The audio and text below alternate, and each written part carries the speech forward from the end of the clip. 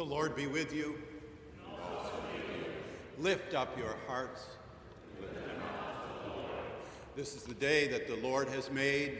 Let us rejoice and be glad in it. We welcome you to the service of worship this Sunday and to the community barbecue following the service and to our International Students Sunday next Sunday, September 18th.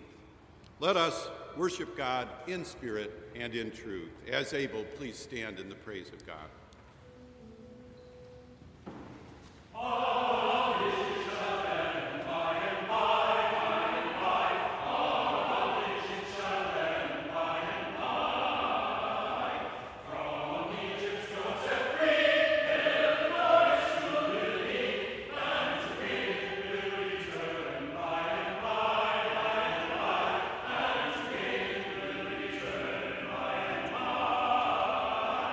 Shall we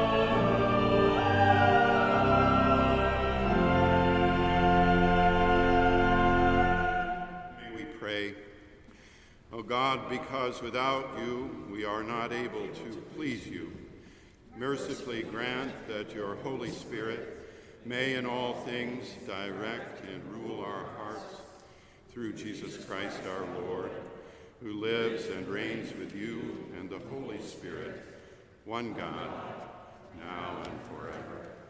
Amen. Please be seated.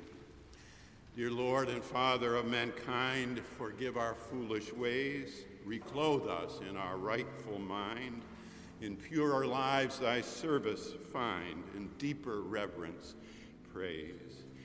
Our prayers of confession this Lord's Day are lifted alongside those who know loss and those who feel lost, those who knew loss 21 years ago and carry such today, those around the globe who mourn the loss of a global queen, those whose institutions experience transition and new leadership, and those who are away from home, maybe for the first time.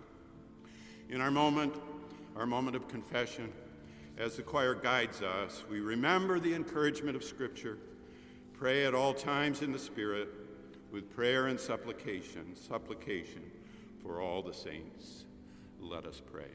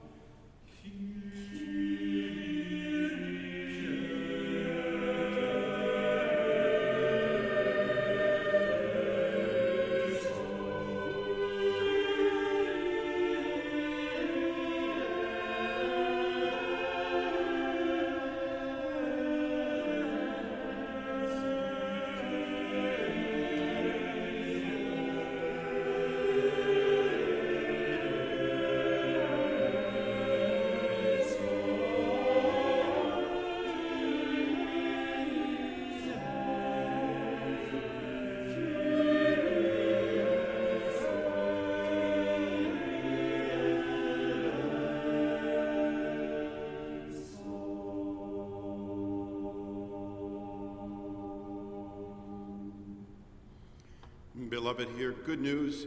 If we confess our sins, God, who is faithful and just, will forgive our sins and cleanse us from all unrighteousness. Thanks be to God. A lesson from the book of Jeremiah, chapter 4, verses 11 through 12 and 22 through 28. At that time it will be said to this people and to Jerusalem, "A hot wind comes from me out of the bare heights in the desert toward my poor people, not to winnow or cleanse, a wind too strong for that. Now it is I who speak in judgment against them, for my people are foolish, they do not know me. They are stupid children, they have no understanding. They are skilled in doing evil, but they do not know how to do good.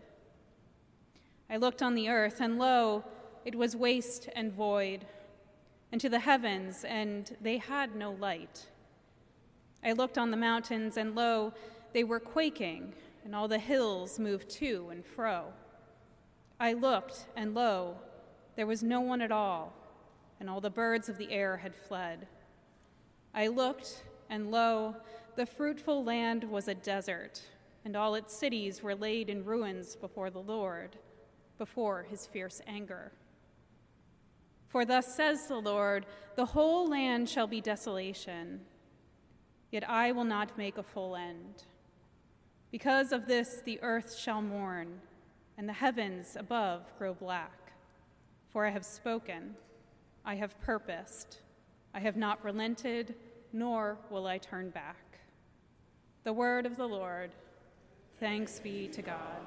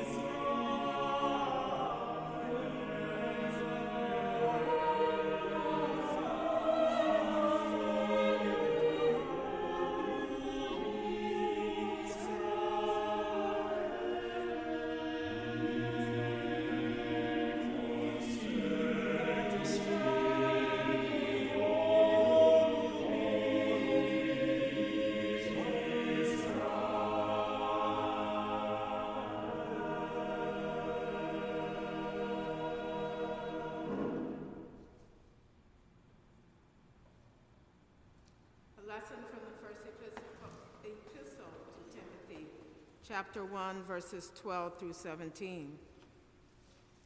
I am grateful to Christ Jesus our Lord, who has strengthened me, because he judged me faithful and appointed me to his service, even though I was formerly a blasphemer, a persecutor, and a man of violence.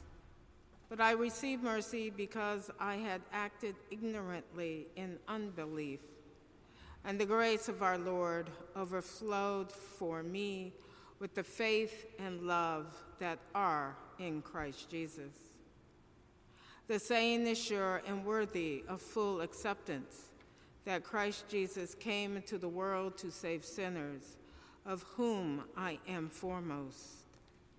But for that very reason I received mercy, so that in me, as the foremost, Jesus Christ might display the utmost patience, making me an example to those who would come to believe in him for eternal life. To the King of the ages, immortal, invisible, the only God, be honor and glory forever and ever. Amen. The word of the Lord. Thanks be to God.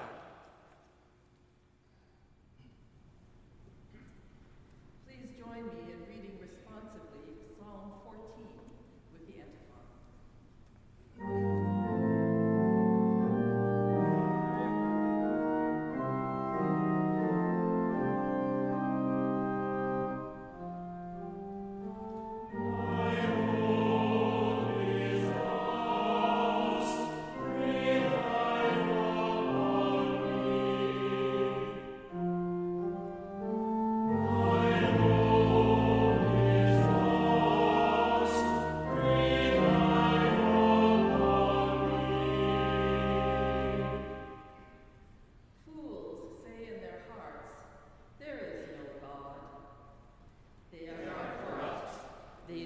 Abominable deeds.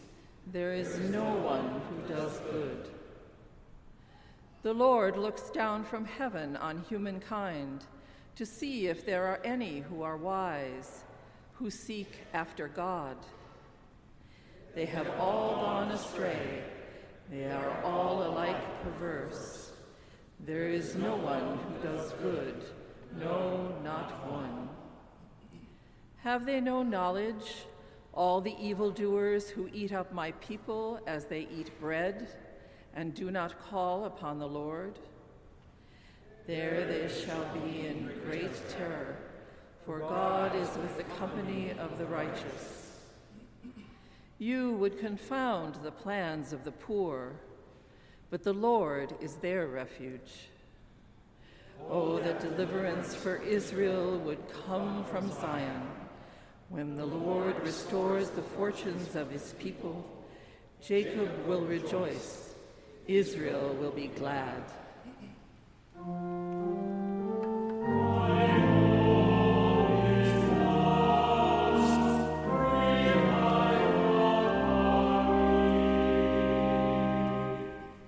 And now, beloved, rise up in body as you are able, but certainly in heart, for the singing of the Gloria, the reading of the Gospel, and the singing of a hymn.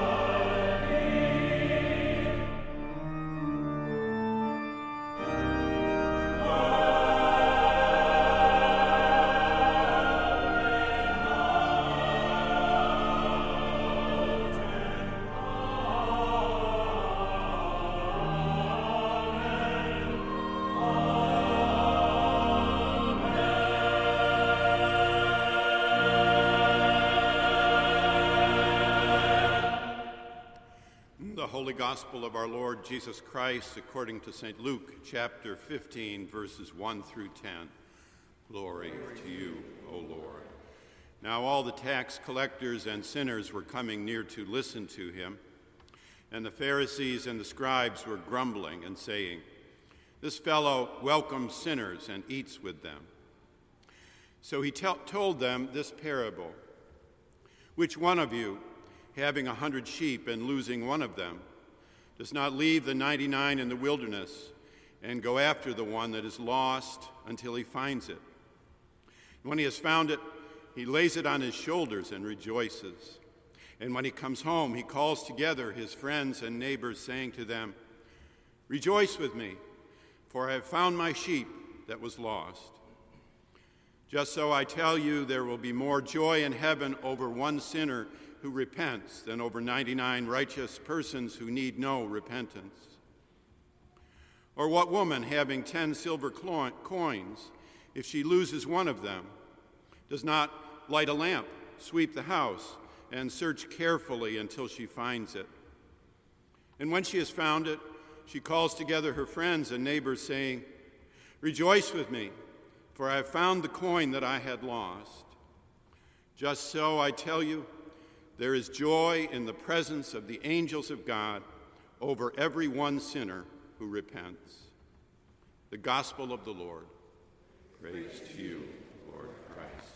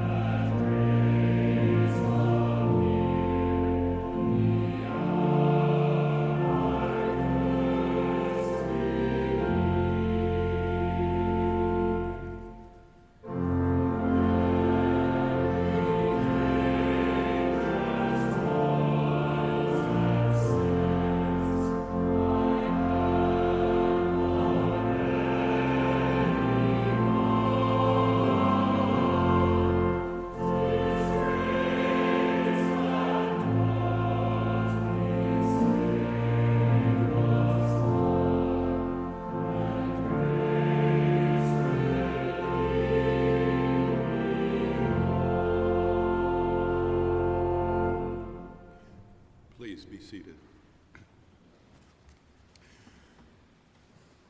Just so I tell you, there is joy in the presence of the angels of God over one sinner who repents. Perhaps it is fitting that this week's lesson presents Jesus in his primary colors, not as teacher of righteousness, but as Savior of sinners, one whose joy comes in finding the lost. We long for, hunger for good news in a time of loss. Come September 11th, the nation remembers 3,000 dead 21 years ago, a time of loss. Come Thursday afternoon past, the globe remembers the decades of selfless life and service of a queen, and now grieves the death of a global queen, a time of loss. Institutions near and far experience transition in leadership with a sense of loss. A denomination reels from the shocks of sudden and coming division, and there is loss. A freshman in the class of 2026, away from home for the first time, feels loss. You can feel lost in a time of loss. As Queen Elizabeth said in 1997, we've all been trying to cope in our different ways. It is not easy to express a sense of loss, since the initial shock is often succeeded by a mixture of other feelings: disbelief, incomprehension, anger, and concern for those who remain. Entering now the autumn of 2022 together, for all our losses, we are intent on sewing together again, knitting together again the fabric of our common life. Jesus' parables tend to remind us, through thick and thin, of what matters, lasts, and counts. As today, those who follow and heed him, as we are trying to do, can rejoice in that. Joy in the presence of the angels of God. This Sunday, this year, September 11th, we remember both in the opening prayers and in the sermon for today. Our bulletin for the day, as in other years, lists the names of those Boston University men and women lost on that tragic day, 9/11/01. In 2011, we telephoned the families of those who died that day to express our continued remembrance of them and our shared sense of ongoing mourning and grief. They were some of the most memorable pastoral conversations of my time here at BU thus far. And Boston University memorial services have been held every 5 years at Marsh Chapel and on Marsh Plaza, 2006, 2011, 2016, 2021. The service for 2011, held on the plaza, included in leadership President Robert A. Brown, Robert Pinsky, former poet laureate of the United States and current BU faculty, the university chaplains, and the Marsh Chapel Choir. In addition, throughout this past week, we have joined with others in welcoming a new class of students, the class of 2026. Throughout this past week on campus, there has been a palpable, shared, expressed desire to connect, to know, to invite, to welcome. You make it evident right now in this, our service of worship. And you all have more than done your own part in this. An opening brunch, a chaplain's meeting, a Marsh Chapel matriculation service, the university matriculation, a first class day breakfast, a greening of the dorms, a midweek worship service, a co-curricular programs fair, a religious life fair, a garden party, choir practices and auditions, staff gatherings, a completed term book, a reception for theological students, a big Saturday splash, a barbecue luncheon today following worship, and many individual greetings, conversations, and prayers.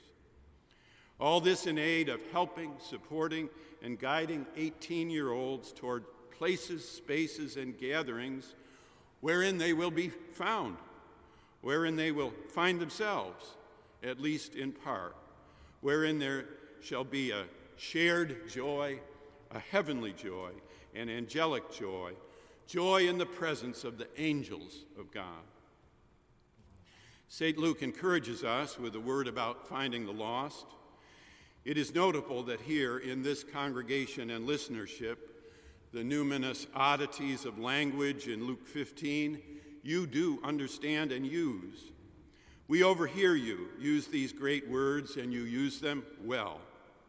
One says to his son in the pew as the scripture is read, I remember. A parable is a story with a message, and I remember that Jesus always taught using parables. He taught by telling stories. These parables were set in the countryside and were about people and about justice. Jesus taught adults with simple stories. You understand parable. Someone else driving home today interprets the word joy for her rider. Joy is God's delight, given us by God's Spirit. Joy is one of the footprints, hallmarks, earmarks, landmarks, benchmarks of the Holy Spirit. What pleasure is to the body, joy is to the soul. I might have thought that repentance would throw you, but no.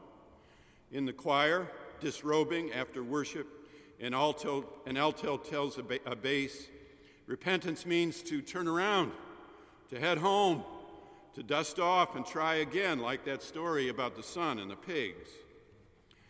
And an angel, you might add, means messenger, and presence means joy, and heaven means the message of the presence of joy. Then at Monday evening community dinner, talking to a theological student perhaps, an engineering student might ask the definition of sin. And the response? Well, it literally means to miss the mark, but it has two parts. First is the personal part, lust, gluttony, avarice, sloth, anger, envy, and pride, or as Howard Thurman put it better, cutting against the grain of your own wood.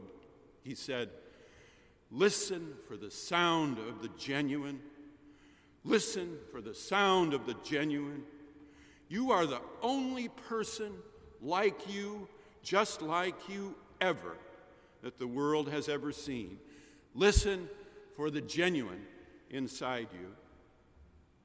Second is the pervasive part, the gone wrongness of life. That is, sin is also the power of death throughout life. Sin is the condition of life under which treachery takes place. Sin is the absence of God. Sin is an orb of confusion in the world. Personal, pervasive. Well said. You could add, we could add. Sin is personal, like that expressed in our epistle, 1 Timothy. Jesus comes for others, as 1 Timothy said. Christ Jesus came into the world to save sinners, of whom I am the foremost. When one is lost, as here and also in the later account of the welcoming Father, one can become anxious, depressed, dislocated, alone. Someone found is the cause of inexpressible delight, joy, including the lonely, discovering the dislocated, reconnecting with the disappeared. These moments provide heavenly joy.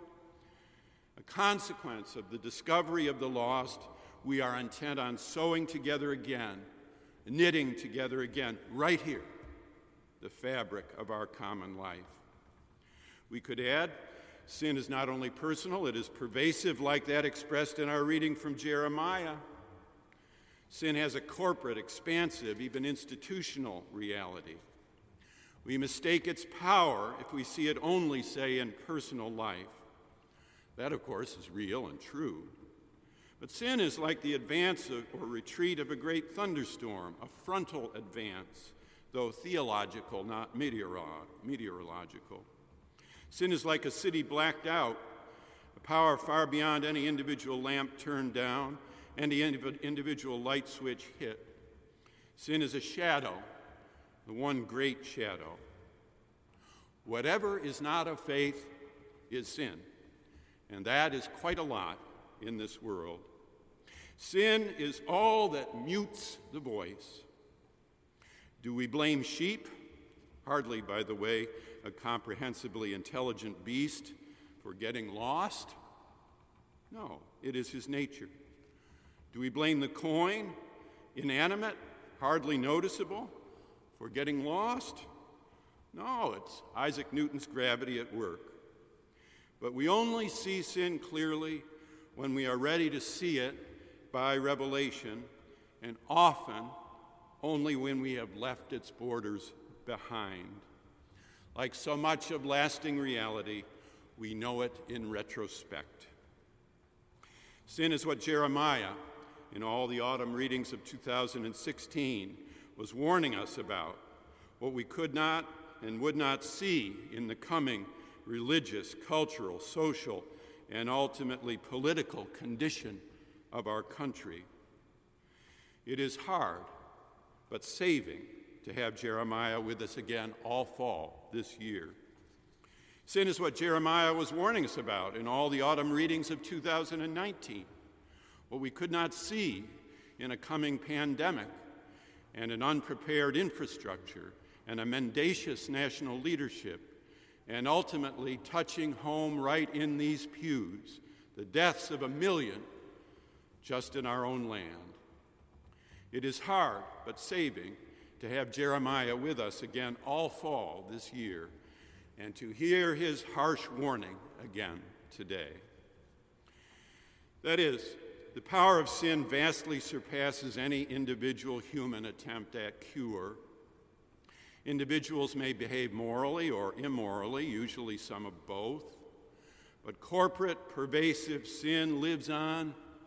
As Reinhold Niebuhr taught so long ago, man's capacity for justice makes democracy possible, but man's inclination to injustice makes democracy necessary. Sin is that inclination, and social cohesion is impossible without coercion, and coercion is impossible without the creation of social injustice, and the destruction of injustice is impossible without the use of further coercion. Are we not in an endless cycle of social conflict? Sin is that impossible. As Wesley said, sin remains even when it does not rain. Beloved, we have much to do to wrestle with pervasive sin, with the global challenges of pollution, Putin, pandemic, prices, prejudice, politics, and pain. Jane Addams said it of our nation, but her insight now fits our world. The blessings which we associate with a life of refinement and cultivation must be made universal if they are to be permanent. The good we secure for ourselves is precarious and uncertain, floating in midair until it is secured for all of us and incorporated into our common life. Jesus' parables tend to remind us through thick and thin of what matters, lasts, and counts. We smile to recall Queen Elizabeth saying and repeating, as was remembered this week, "Our determination to do the right thing will stand the test of time," as today. Those who follow and heed Jesus, as you are trying to do, can rejoice in that. Daniel Marsh was one such. Boston University has had 10 presidents since 1869 and the chartering of our school. 5 were Methodist ministers: Warren, Huntington, Merlin, Marsh, Case. The other 5, Chris Janer, Silber, Westling, Chobanian, and Brown, were a lawyer, a philosopher, an historian, a physician, and a chemical engineer. Daniel Marsh came in 1926 from the Smithfield Avenue Methodist Church pulpit in Pittsburgh and retired in 1951. In 1968, with his second wife, Arlene, he was interred here in the chancel of Marsh Chapel, a long time, by the way, before cremation and columbaria were widely practiced. He built the buildings to the left and right of us. He built the chapel later named for him, and he did so through thick and thin. A lack of funds, a Great Depression, the Second World War, post-war inflation, but he persevered. He wanted this great university to have at its spiritual, geographical, historical, architectural, and religious center a chapel devoted to gathering the lonely, healing the broken, comforting the afflicted, afflicting the comfortable, and especially finding the lost. He wanted the partnership of the gospel, the fellowship, sharing, commonwealth, partnership of the gospel to be spoken and lived, that those lost might be found, that those enmeshed in sin and death and the thread of meaninglessness might be discovered, embraced, and loved. Until her passing in autumn 2019, his daughter, Nancy Marsh Hartman, was in church in the front pew every Sunday. By that I mean every Sunday, teaching others by example how to sing and sing lustily the hymns of faith in her Methodist tradition. She could tell you about pursuing what matters, lasts, and counts through thick and thin. And you know that she must smile from on high to see her chapel filling up in the autumn of the year. And she would remind those in or entering ministry that the minister is present for those who are not yet present. She would ask without speaking, who is not here? Not yet here, who yet could be? She would wholeheartedly share the sentiment of Queen Elizabeth, Christmas 1957. I cannot lead you into battle. I do not give you laws or administer justice, but I can do something else. I can give you my heart. You, beloved, come from a long line of warm-hearted people. In the spring of 1973 at Ohio Wesleyan University, a small Methodist school for small Methodists, the telephone rang in the hallway of the Tau Kappa Epsilon fraternity. You remember that the telephone was invented at Boston University in a laboratory here by Alexander Graham Bell about 1880. The telephone, a beautiful, human, vocal mode of communication and discovery. Well, the phone rang early that morning, and no one answered it because, well, it was the teak house, and, well, it was early. The phone was across the hall, though, and without voicemail to interrupt, it continued. Bleary-eyed, I woke and answered. Is that you, Bob? This is Professor Freiberg. Your biology final exam began 10 minutes ago. Where are you? The next 10 minutes witnessed the fastest bicycle ride on Sandusky Street in recorded history, and the taking of the one empty seat, and the taking of a last test, and a great course by a beloved teacher, one who cared enough to find the lost. God is at work in the world to make and keep human life human, but good in history never comes without humans at work on it, without a faithful people of warm heart, such as you. Hear good news. Entering the autumn of 2022 together, for all our losses, we are intent on sewing together again, knitting together again the fabric of our common life with confidence. Our 10th president, Robert A. Brown, used that word, confidence, Latin, con fide, with faith, con fide, with faith, saying, I think we're just a very different university today, not just for students, but for faculty and staff too. We're more mature. We're much more confident.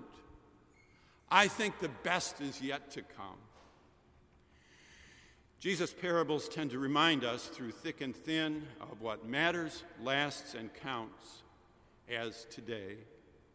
Those who follow and heed him, as we are trying to do, can rejoice in that. Joy, joy, joy in the presence of the angels of God. Amen.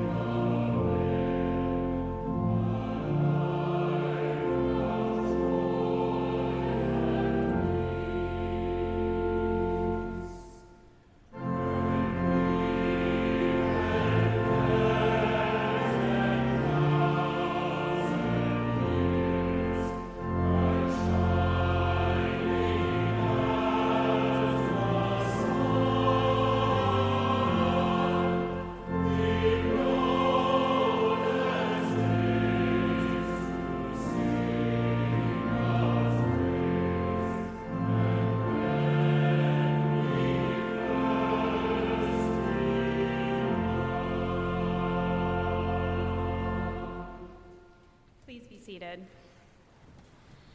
We now come to the time in our service when we turn our hearts and minds to prayer and lift up our lives and ourselves to God. Please assume an attitude and posture of prayer as we sing together our call to prayer, "Lead me, Lord."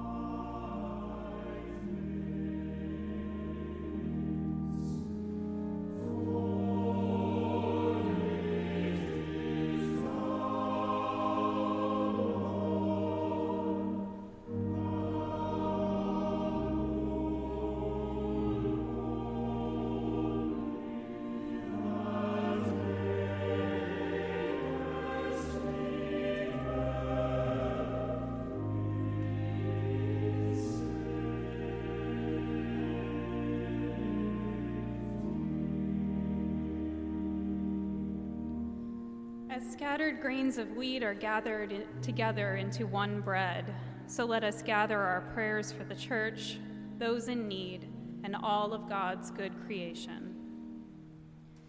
Your people receive mercy, and your grace overflows in our lives. Fill your church with faith and love, and give understanding hearts to those who work to strengthen our ecumenical and interreligious commitments. God of grace, hear our prayer. Your creation groans as it suffers the impacts of pollution and lack of care. As the season of change, renew in us the will to protect plants, animals, and habitats. Bless us with bountiful harvests that all may share. God of grace, hear our prayer. Your world is shattered, and the nations rage. Remember us in your mercy. Teach wisdom to our elected leaders so that we know peace in our world, peace in our homes, peace in our hearts. God of grace, hear our prayer. Your children wander homeless, and the hungry cry for bread.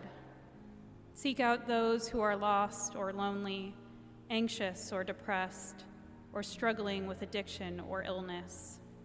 Provide for those in any need.